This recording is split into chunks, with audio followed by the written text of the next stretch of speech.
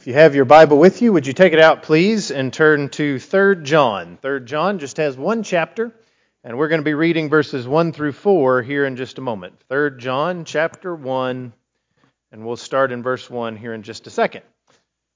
At the end of our reading, in 3 John chapter 1 and verse 4, John the Apostle, at the end of his life, he looks back and he uses this phrase. He says, "I have no greater joy." And so looking back at his life as an old man and all of the things that John went through, all of the things that he experienced. I mean, think about that. John the Apostle being with Jesus, all of the experiences he had in working miracles, all of the things that he did in preaching the gospel. He says, "I have no greater joy." Other things might have equaled it, but nothing greater than this. And what is it that he says he had no greater joy than? Well, let's read together, beginning in verse 1. "The elder," that's John, "to the beloved Gaius, whom I love in truth. Beloved, I pray that you may prosper in all things and be in health, just as your soul prospers. For I rejoiced greatly when brethren came and testified of the truth that is in you, just as you walk in the truth. I have no greater joy than to hear that my children walk in truth." John says, "I have no greater joy than to hear that my children walk in truth." And he's not talking about his physical children here, although I would assume that would be true as well. He's talking about his spiritual children.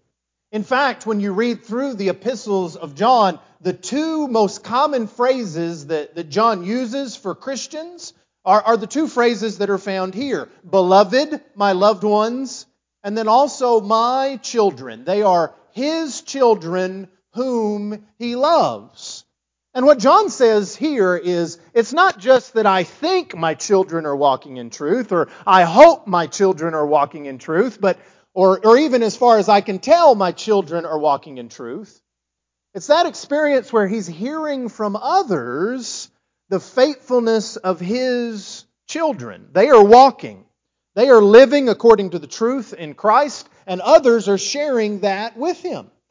I mean, don't you feel that way as a parent? Isn't it awesome when other people brag on your kids? I mean, you think you're doing a pretty good job. You hope that they act the way they should, but they're off somewhere else, and someone says, "Hey, your kid was great. They did this awesome thing." Doesn't that make you feel great? Doesn't that bring you joy? Well, John says, with my spiritual children, there's no greater joy than when others tell me how well they're doing in Christ. And I can relate to that, I think. What joy it brings my heart when I hear our children, when our children are doing well, when they're walking in the truth, having their own faith, prospering in all things, being an influence, marrying other faithful Christians, worshiping faithfully in other congregations, being involved in Bible studies and evangelism. They have heard the truth, they know the truth, and they're walking in or living the truth. That brings us such joy. And so much of the Bible is written from the perspective of passing down God's wisdom to the next generation, our spiritual children. For example, the book of Proverbs is written from the perspective of wise parents writing to their children. Turn to Proverbs chapter 1, if you would. Proverbs chapter 1.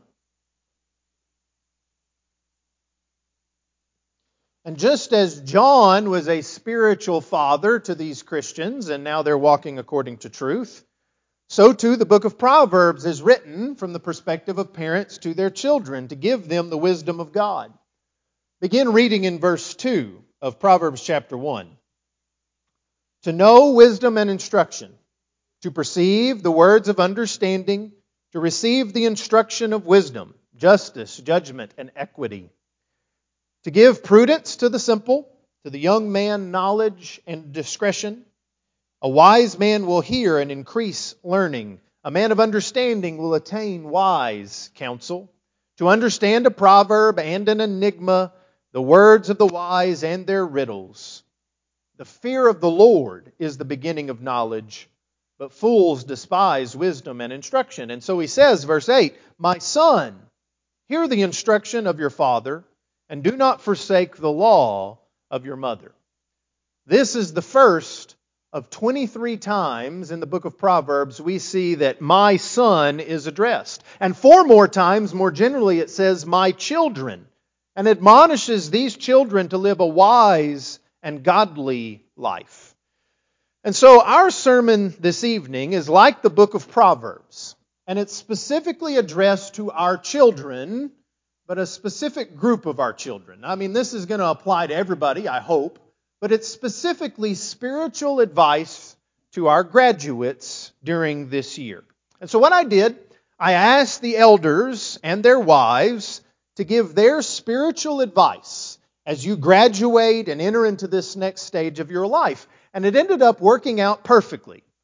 I mean that literally perfectly. Our 7 elders have 7 admonitions for you that I have summarized in this way. 7 admonitions for you to walk in wisdom, to walk in the truth, so that we might all have joy in that. Number 1, be a leader. Be an influence for good, a leader for good, not a follower of evil. Advice along the lines of leading and influencing or being influenced were some of the most common advice that I received from these men and women. And you know what that tells me? If this was important for them to point out to you, that means that they have high expectations for you graduates. That they expect great things of you. They see your talents. They see your abilities and your blessings and the opportunities that you have had and that you will have in the future. They see what you could accomplish in the Lord's kingdom if you fulfill that potential. And so do I. I see that potential in you. So be a leader. Be that influence for good and for righteousness that you can be. 1 Timothy chapter 4 and verse 12 was quoted. Let no one despise your youth, but be an example to the believers in word, in conduct, in love, in spirit, in faith, in purity. You have that before you. You have that ability within you to be that kind of example. And I would encourage each of you to be a leader in whatever situation you find yourself in as you start this journey on your own. And I'm going to read quite a bit tonight. As much as I can, I've tried to take quotes, direct quotes from what was sent to me. And so they say, if someone is enticing you to engage in something that you know is wrong, turn the situation around by being the example of godliness. By doing so, you might save yourself and those who see and hear you standing for what is right. I'm keeping these responses anonymous. I don't want you to know specifically which person was saying these different things. And so I'll just say, one of our elders who owns a grass farm said this next thing. He spoke about the influence that these young people who work for him, and many of you graduates have worked for this person, and the influence that you've had on others through your work, through working hard and doing what's right and being respectful, and how that's something that's rare in our society. He's often asked when you go out and work by other people, where did you find these kids? Accompanied by statements bragging on you like, it's been 20 years since I've seen kids who worked like this, or they're all so respectful when they speak to you. And this elder says, his response is, they go to church with me. And you know what the next question always is? Where do you go to church? Can you imagine the kind of influence that you're having? By just working hard, being respectful, doing what's right.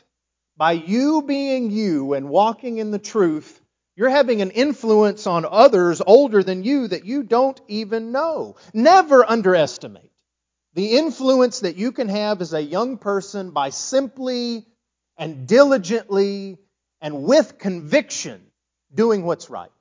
Just doing what's right means that you will be a leader and that you'll have an influence for good. Along with that, the second admonition is to put God first. Well, that's simple, isn't it?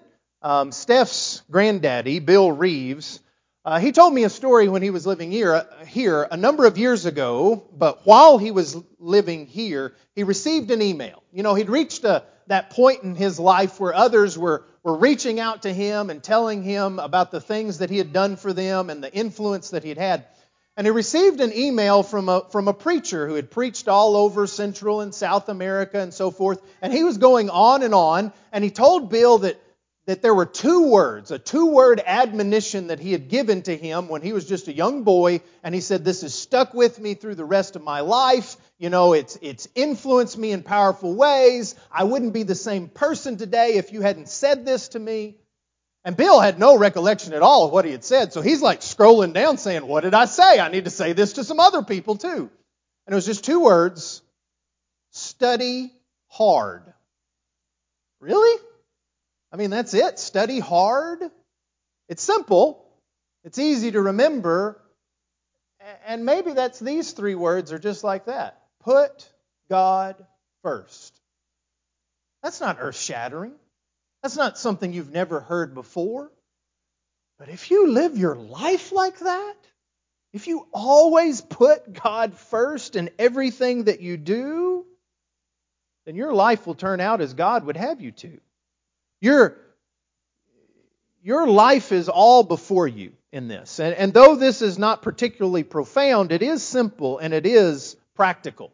My grandfather, Van Cash, he had something similar that he would always say to himself. In fact, he wrote this on a piece of paper, even though he had it memorized for years and years, and he put it in his wallet, just as a kind of reminder to himself. And he passed this on to me when I graduated. He said, Reagan, I want you to remember this. I want you to memorize this. Always let spirituality have the upper hand, and you will never go wrong. And I've remembered that. And I've passed that piece of advice on anytime anyone asks me what it is that they need to remember in their life. The elders and their wives put God first in this way. Put the Lord first. Always, always, always. And you can't go wrong. Sounds familiar, doesn't it? How about this? Remember to put God first in all your plans. Education, career, relationships, so that your labor is not in vain. Proverbs 16 and verse 3, commit your work to the Lord and your plans will be established. Psalm 127 and verse 1, unless the Lord builds the house, those who build it labor in vain. Unless the Lord watches over the city, the watchman stays awake in vain. What does the Lord require of you, young people? Fear Him. Live in a way that pleases Him. And love Him and serve Him with all of your heart. Just put God first. Along with that, number 3, keep an eternal perspective. Don't sweat the small stuff. Things that seem to be major issues today will likely turn out to be insignificant in the long run. Boyfriends, girlfriends, friends, test scores, difficult courses that cause heartache and worry are all insignificant when viewed from an eternal perspective. Does this have any eternal significance, is what I've told you many times. Hopefully you remember that, right? Keep an eternal perspective in all these things. One of the passages that was mentioned was Matthew chapter 6. So turn there with me, please. Matthew chapter 6 and verse 31. In fact, this scripture was mentioned twice among the advice that was given. Matthew chapter 6 and verse 31. Listen, graduates, do not worry, saying, what shall we eat, or what shall we drink, or what shall we wear? It's interesting to me, those were all very important questions to me in college. I think, what am I going to eat? I'm starving, right? What shall we drink? What am I going to wear? I got to look right for those cute girls in class, or whatever the case might be. Don't worry about those things, for after all these things the Gentiles seek. For your Father, your heavenly Father, knows that you need all these things. You need the necessities of life. And God knows that. He created you. What are you supposed to do instead? Verse 33, but seek first the kingdom of God and His righteousness, And all these things shall be added to you. Therefore, do not worry about tomorrow, for tomorrow will worry about its own things. Sufficient for the day is its own trouble. Remember eternity. And remember that God loves and cares for you more than we can all imagine. He knows what you need and will provide what you need if you are seeking first His kingdom. Another one of these people said, "Young people, rejoice in your youth. It's wonderful. Enjoy every minute of it. Let your heart be cheerful. Follow your heart and your desires, but know that God will judge your actions." This is really a paraphrase from Ecclesiastes 11 and verse 9, which says, "Rejoice, O young man, in your youth, and let your heart cheer you in the days of your youth. Walk in the ways of your heart and the sight of your eyes, but know that for all these things God will bring you into judgment." Enjoy your life, but remember this life is that long. And then comes the judgment. Do I have an eternal perspective on the things of life?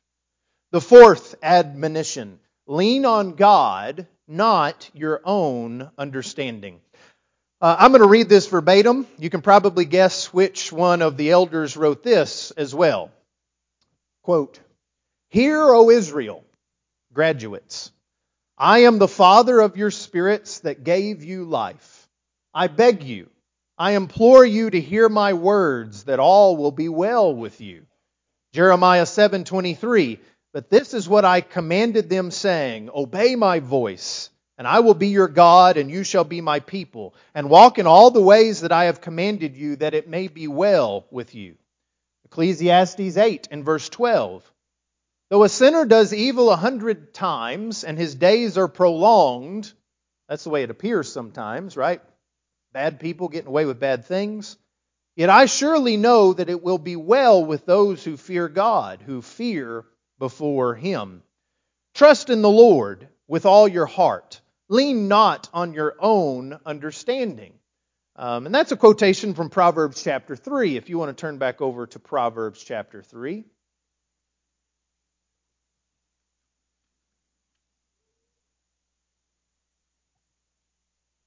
Proverbs chapter 3 and verse 5. "Trust in the Lord with all your heart, and lean not on your own understanding." Because it is not in your power to control your own destiny, it is not in man who walks to direct his own steps. Jeremiah 10:23. You plan your way through life, but God directs your steps. Proverbs 16 and verse 9. A man's heart plans his way, but the Lord directs his steps. You may not understand where you will go or end up, but know God directs your steps. Proverbs 20 and verse 24. A man's steps are of the Lord. How then can a man understand his own way? Acknowledge God in all that you do, and He will tell you where to go. And He has told me to read Proverbs chapter 3, verses 1 through 6. So read with me. "My son, do not forget my law, but let your heart keep my commands. For length of days and long life and peace they will add to you.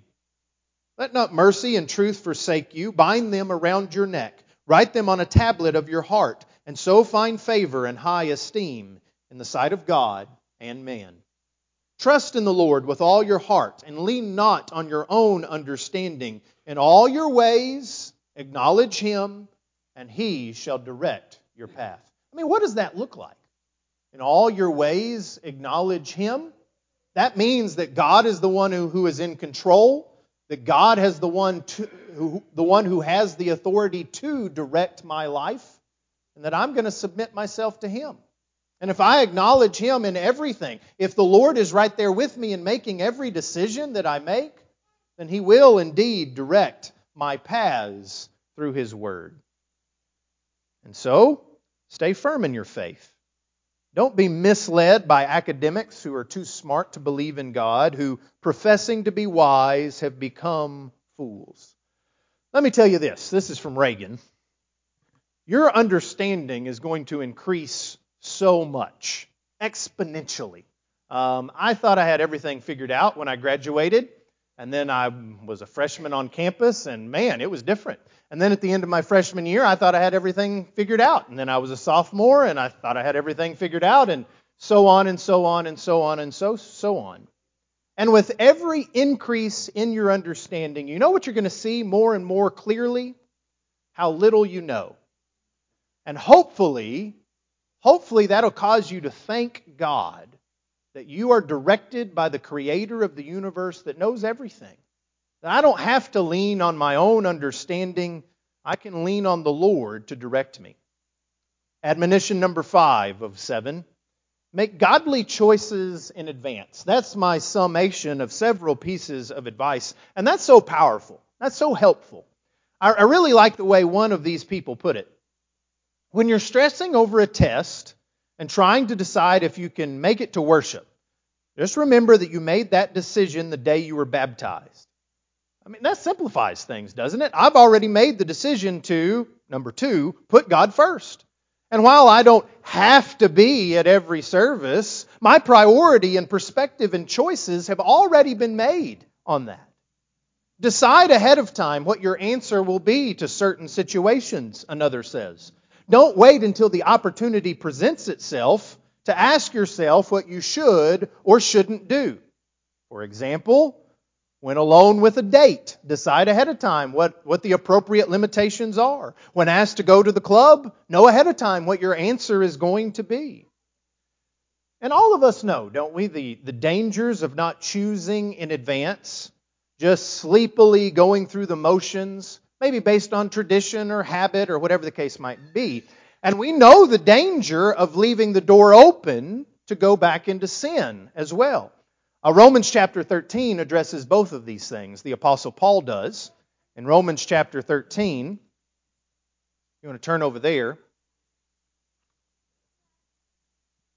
Read with me beginning in verse 11. He's just talked about the love that you should have for God and your neighbor, and that love is a fulfillment of the law. And he says, so do this. Live this life of love, knowing the time that now it is high time to awake out of sleep. For now our salvation is nearer than when we first believed. That's every preacher's dream for about 2/3 of the way or 3/4 of the way through the sermon. It is high time to awake out of sleep. Hear what's being said here. Our salvation is nearer than when we first believed. There is urgency involved in this. Eternity is 1 second closer with each second that passes by. It is 1 day closer with each day that passes by. The night is far spent. The day is at hand. Therefore, let us cast off the works of darkness and let us put on the armor of light. Let us walk properly, as in the day, not in revelry and drunkenness, not in lewdness and lust, not in strife and envy. Now you can find all of that, graduates. You can find it in spades, in high school where you're coming from, in college or the workforce where you're going. You can find those things. But you're awake. You're awake to the devil's devices. You're awake that there's no real fulfillment in those things.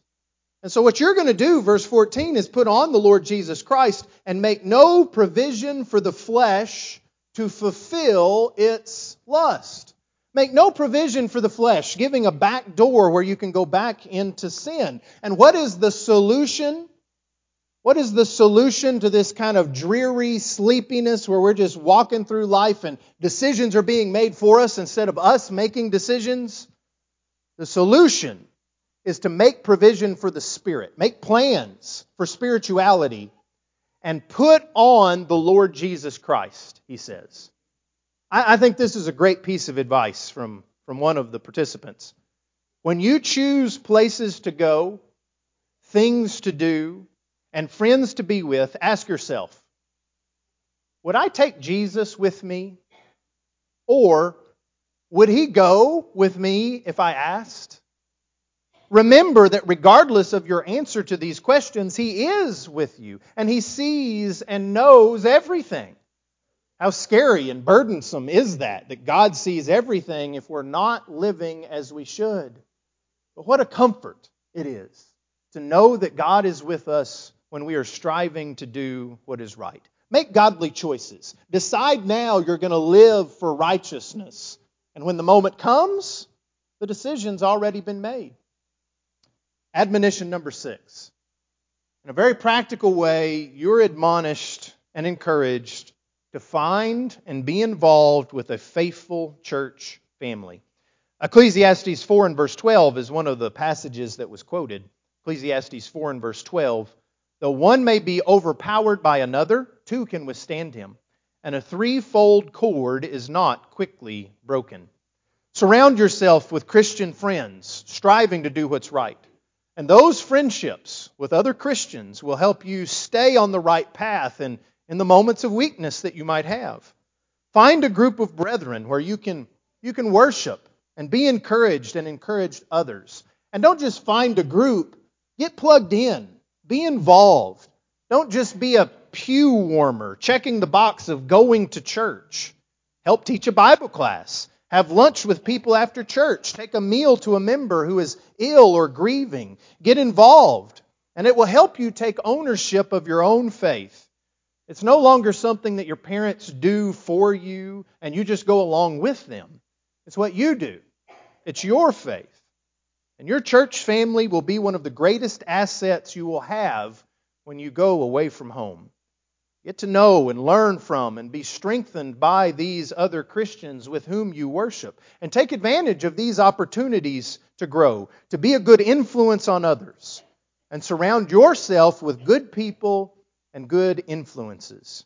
Proverbs 13 and verse 20 says, Whoever walks with the wise becomes wise, but the companion of fools will suffer harm. So connect yourself with a strong church family who can help you to be better and with whom you can work for the Lord. And I'll tell you, graduates, we're here to help you with this one. If you want our help, if you desire our help, we can help you to find a strong church family with whom you can worship. You know, collectively, look around this room. I mean, we got people of all different ages. I say look around this room and people go, no, I mean, really, you can look. Look around this room. We've got people of all different ages, from all different places in the country. And collectively, this represents people who know thousands and thousands of other Christians all over the country. And those people that we know, they know additional thousands of other Christians. Wherever you go, seek out and find a church family that can be there to help you. And let us help you. You are never on your own because there is extended family out there. If this is your family, there is extended family out there as well. So find and be involved with a faithful church family. And then finally, number 7, don't neglect your spiritual growth. You're growing in all sorts of ways and will be growing in all sorts of ways. Don't neglect spiritual growth. In your pursuit of learning, don't neglect spiritual learning. Like Ezra, in Ezra chapter 7 and verse 10, prepare your heart to know the word of the Lord, to do it, and to teach others. And you can probably guess which elder said that one as well. I encourage you, as they do as well, start and end every day with prayer. Pray for wisdom and understanding, and read your Bible daily as well. As Proverbs 4 and verse 7 says, wisdom is the principal thing. Therefore get wisdom, and in all you're getting, get understanding. So graduates, get wisdom. Young people, get wisdom. Old people, self-identified, get wisdom. And know, graduates, that you are our beloved children. And we love you more than you know. And we can't wait to see what you're going to accomplish. What you're going to accomplish physically, yeah, we're going to be proud of that. Go be whatever it is you want to be in life. But nothing will bring us greater joy than what you will be and what you can accomplish in the Lord's kingdom. Let me use John's words one more time, just slightly altered. From the elders to the beloved graduates whom we love in truth. Beloved, I pray that all may go well with you, and that you may be in good health as it goes well with your soul. For I rejoiced greatly when the brothers came and testified to your truth, as indeed you are walking in the truth. I have no greater joy than to hear that my children are walking in truth. That's true of John. It's true of me. It's true of the elders. It's true of your parents. But it's also true of God. God has no greater joy than when one of His children comes back to Him to walk in truth. And the angels in heaven will rejoice right along with us. If you need to come to the truth even this evening, if we can help you in that way tonight, won't you come while together we stand and while we sing. O Lord, how filled with sorrow.